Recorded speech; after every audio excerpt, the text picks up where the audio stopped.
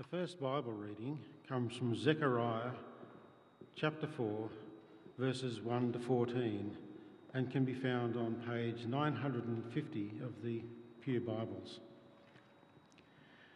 Then the angel who talked with me returned and woke me up like someone awakened from sleep.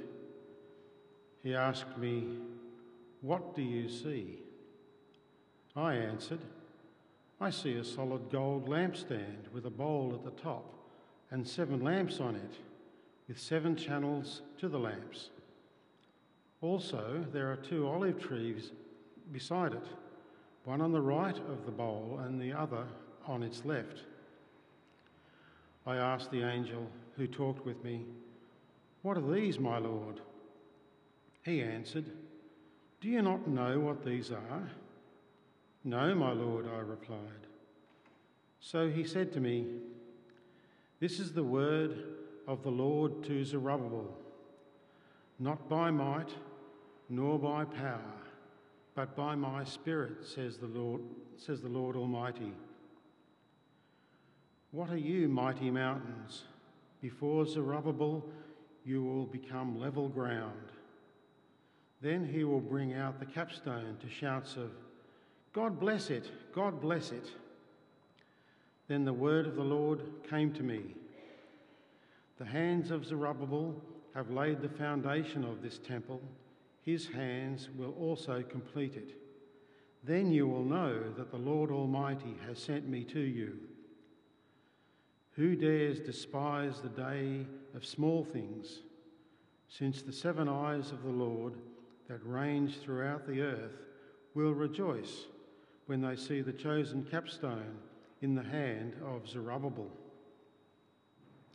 Then I asked the angel, "What are these 2 olive trees on the right and on the left of the lampstand?" Again I asked him, "What are these 2 olive branches beside the gold pipes that pour out golden oil?" He replied, "Do you not know what these are?" "No, my Lord," I said. So he said, "These are the 2 who are anointed to serve the Lord of all the earth." The second reading comes from 1 Peter chapter 2, verses 4 to 10, and can be found on page 1221 of the Pew Bibles.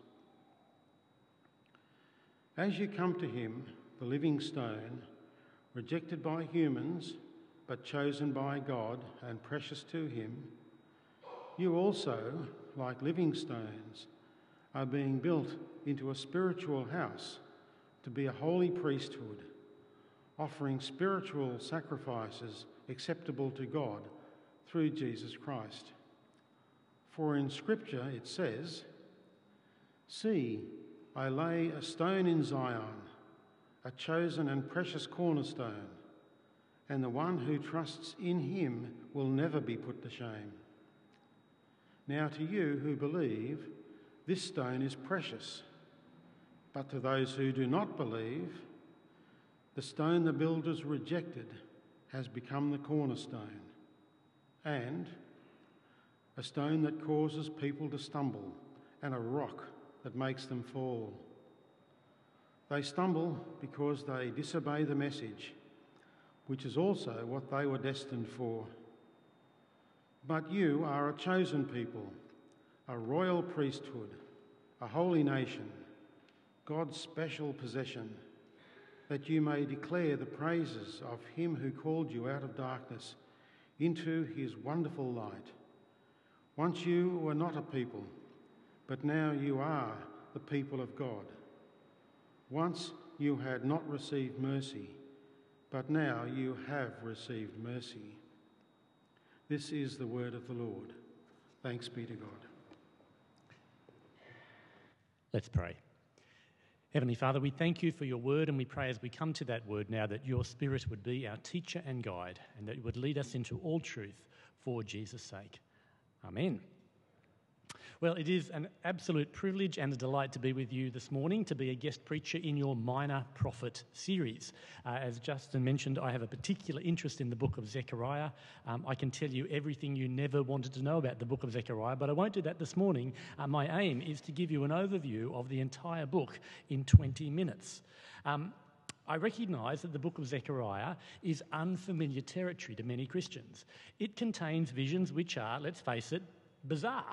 They are difficult to understand, and it's even more so difficult because it's addressed to a community who are hundreds and hundreds of years separated from us in time, and its main concerns are things that don't concern us. It's got a real focus on issues to do with the temple and ritual purity and fasting, things that seem of little relevance to us now that Christ has come. So let me stress up front that this book really is very important for us. And the reason why it's important is because it was written to a people who were living in the gap between promise and fulfillment.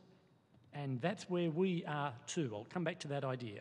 Let me explain the gap for Zechariah's first hearers.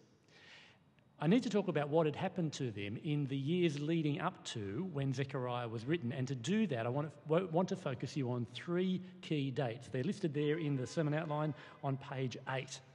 First date, 586 BC. 586 BC was a black letter day in the history of Israel. That was the year that the Babylonian armies destroyed the city of Jerusalem. In the space of a month, the people of God lost everything. God withdrew his presence from the city. The city of Jerusalem was depopulated and destroyed. The temple was demolished. The priesthood and the king were deported. That destruction came about because of what the Lord had predicted by his servants, the prophets. Those same prophets had also promised that there was going to be a turnaround, there was going to be a restoration after a long period of exile. Prophets like Isaiah and Jeremiah and Ezekiel had prophesied about the day when the Lord would return to his people. He would restore the people to the land, the city and the temple would be rebuilt, the priesthood recommissioned, and the king reinstalled on the throne. Well, the people of God endured that long exile in Babylon. They were clinging to those promises of the good things still to come. And then finally, second date, 539 BC, the Persian Emperor Cyrus defeats the Babylonians. He releases the people of God. He says you can go back to Jerusalem and rebuild the temple there. And they come back and there's great excitement because they think, yes, this is the moment that we've been waiting for. This is the moment when God is going to give us everything that we've been looking for. And then for 18 years or more, they lived in disappointment. You heard a little bit of that last week in the book of Haggai. They came back and it was drought conditions. The temple was still in ruins. Everything they did just seemed to fall apart in their hands. And they were wondering, has God given up on us? Is God ever going to deliver on those promises? Which brings us now to the third date in the series, 520 BC, which is not only the date of the book of Haggai, it's also the date of these visions in the book of Zechariah. At that point in time, God told his people, Zechariah chapter 1 verse 3, "Return to me and I will return to you." Zechariah tells us that the people of God responded in obedience. They did turn back to the Lord. And the rest of the book of Zechariah is explaining what the Lord is just about to do now that you have returned to him. The overall purpose of the book is to reassure the people of God that God is indeed about to fulfill those promises that he had made through the former prophets. The 8 visions in the first 6 chapters of the book of Zechariah are saying God is going to give you back everything that you lost in 586 BC. I've listed it there on page 8. And you see it unfolding in a series of visions. So Zechariah 1 promises a return of the Lord to his people. Zechariah 2 promises the repopulation of Jerusalem.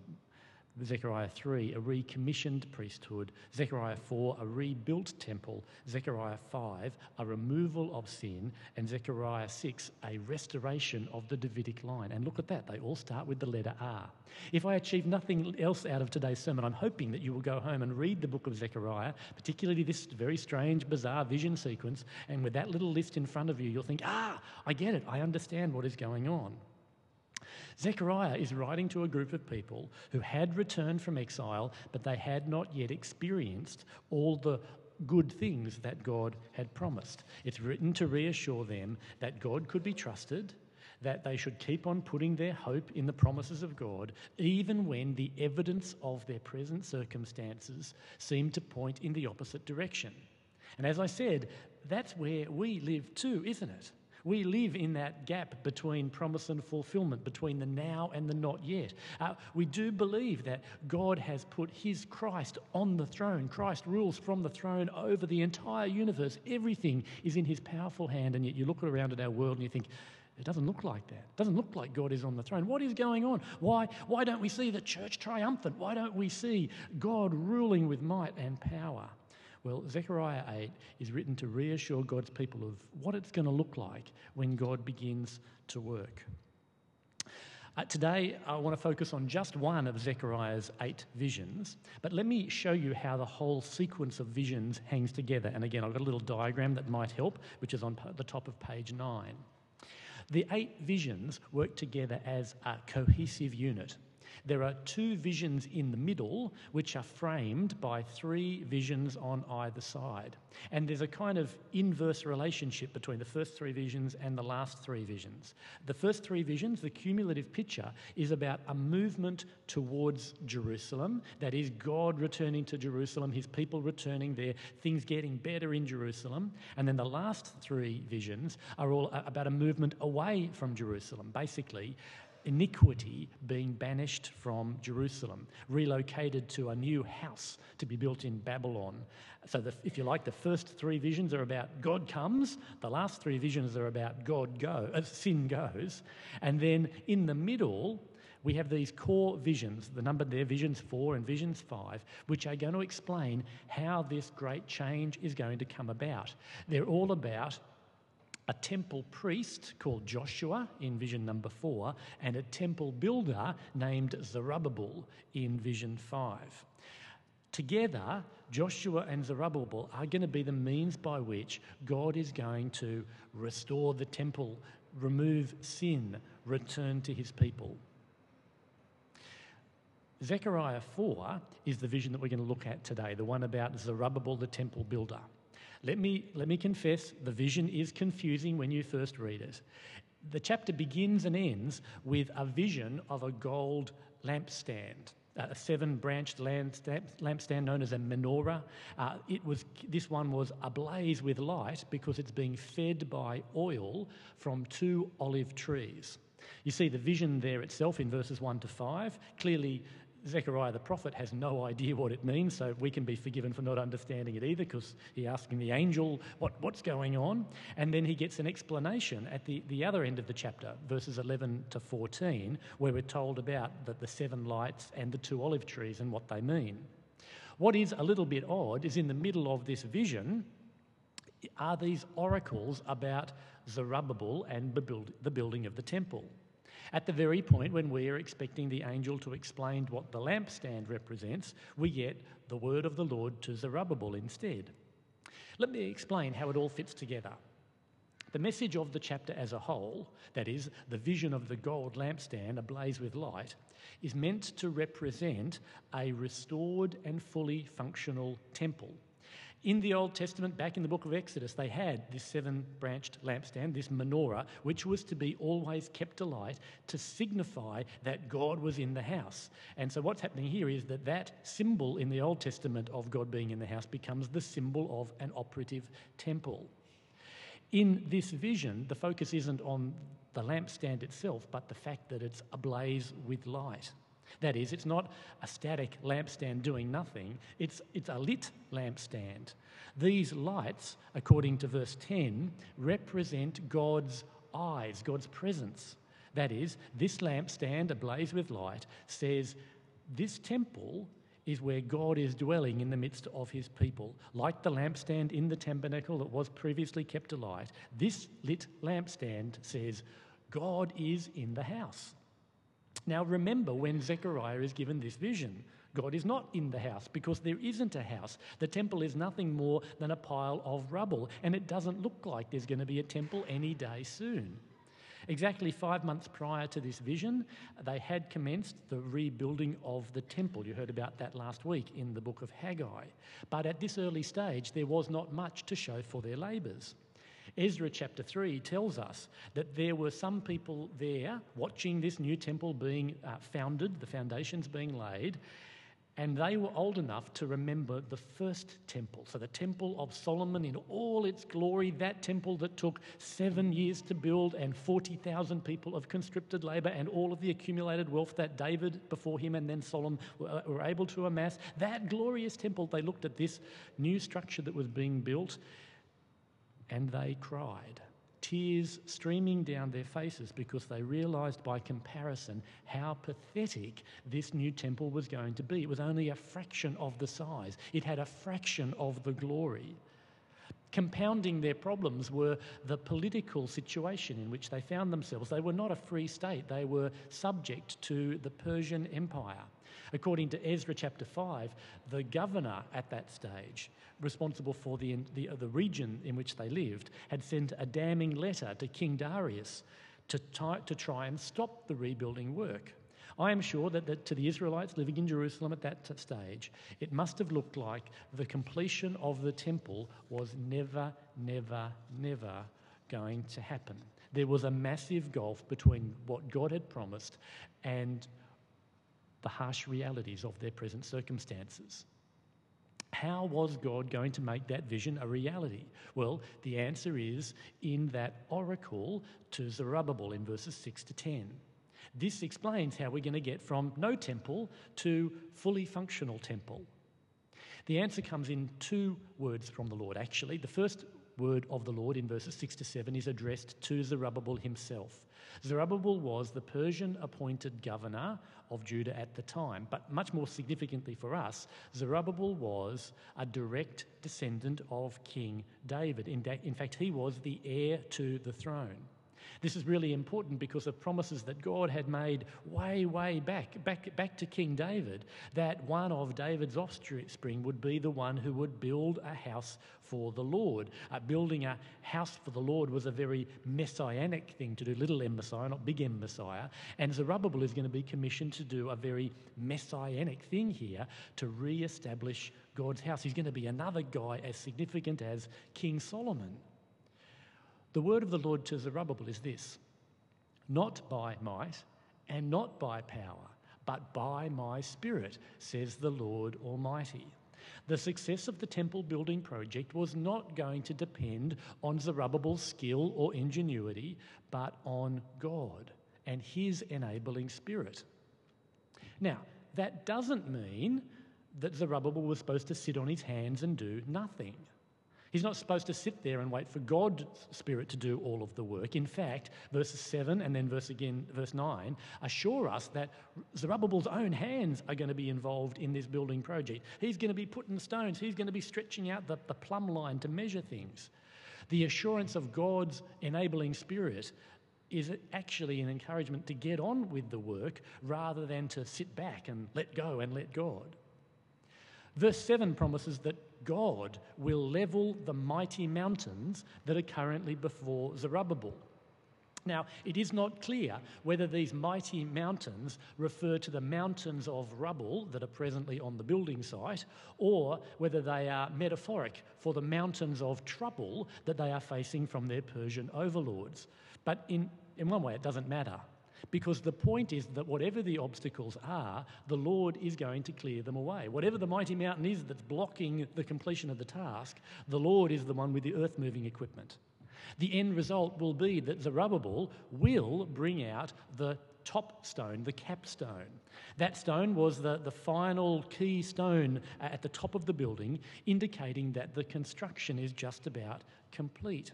And so when Zerubbabel is bringing it out, it means that the building is just about done and the people are going to respond with great excitement and say, grace to it, or as we would say, God bless it, grace upon it, asking that God would complete this temple and make it his home again. The second word from the Lord is in verses 8 and 9, and this oracle reiterates the same message of encouragement that was given to Zerubbabel, but this time the word is actually directed to the community as a whole. the Lord is reassuring them that the hands of Zerubbabel that have laid the foundations of the temple will be the hands that also complete it. Humanly speaking, they had every reason to doubt that God would do this. They are demoralised and dejected, and the Lord knows this and acknowledges this. In verse 10, he says that there are those who despise the day of small things, those people who had written off the temple project as pathetic, who remembered the grandeur of Solomon's temple and seeing this new thing as a day of small things. But God promises that he is going to turn their dejection into rejoicing. Verse 10, for whoever despises the day of small things shall rejoice and see the plumb line in the hand of Zerubbabel. These oracles are an encouragement to the people of God in the face of pretty discouraging circumstances not to give up, to recognise that God will do what he promised. His dwelling place is going to be established. It's going to happen through the hands of his chosen temple builder, no matter how pathetic or small it looks right now. Zerubbabel is going to be one of the two sons of oil that are spoken of in verse 14. Now you'll see that the NIV translation has these are the two anointed. Literally it is these are the two sons of oil that serve the Lord of all the earth. The reason that they're the sons of oil is because it's picking up the metaphor of being the two olive trees. That is, these are the people who will supply the oil, that will feed the lamp, that will make the light glow. And if you think about what the light means, it actually means the presence of God in the temple. So that's a pretty big deal. The actions of these human beings is actually going to contribute to God being in the house. In case you're wondering, Zerubbabel is one of the two sons of oil. The other one is Joshua the high priest. He's referred to in the previous vision back in chapter 3. Together, Joshua the temple priest and Zerubbabel the temple builder, they will be the two sons of oil who will make the temple work again. They have a key role in God's plan to come and dwell with his people. That's a big deal, isn't it? What's being promised in Zechariah chapter 4 points forward in a very special way to Jesus. The New Testament tells us that Jesus is the ultimate temple. If the temple represents the dwelling place of God with humanity, well, that is Jesus. In John chapter 2, Jesus says that it is actually through his resurrection that God is going to build a new temple, a new meeting place between God and mankind. But what is God's strategy to build that house, that new temple? Well, it actually began on a day of small things. It began on a day of apparent weakness and failure. To the outward observer, Good Friday looked pathetic, just another dead martyr on a cross. But then God raised Jesus from the dead. And as unlikely and indeed as impossible as it seems, God established the new temple through the resurrected body of Jesus. And now, where we meet with God is not in a building in Jerusalem, but through a person. We now meet with God through this temple when Christians become part of Christ's body. As the Apostle Peter says in our second reading from 1 Peter, we are like living stones being built into a spiritual house. But here's the twist. It's not just that we are passive stones built into a temple, built into this spiritual structure. Our role is also to help others to be incorporated into that temple. So Peter says that we are both living stones and we are a royal priesthood. Okay, the metaphor is overloaded. Don't try and work out how it works. But here's the big idea. We are not just part of this new spiritual temple. We are also, like Zerubbabel, ourselves temple builders. We have a role to build the church.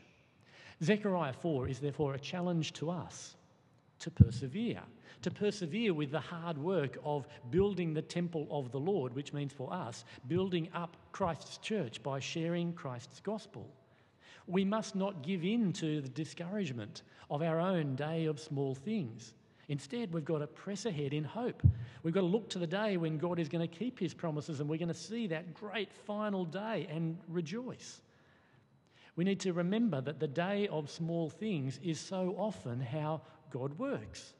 God's way is not by might and not by power. God's way looks weak and pathetic. If you want to know what it looks like, think about Zerubbabel standing there physically exhausted, despairing that this is ever going to come together. If you want to know what it looks like, think of Jesus hanging there on the cross. What we want is church triumphant, isn't it? We want to see Christ's rule over the nation manifest on this earth. We want to see people come flooding into a new relationship with Christ and flooding into this church. And, well, yes, we might want might and power. We might want to see our churches overflowing, but we must not so long for the flood of people coming to Christ that we despise the trickle of ones and twos. Because in my experiences, that is how the kingdom grows. It grows by the trickle of one and twos, not by the great flood of people.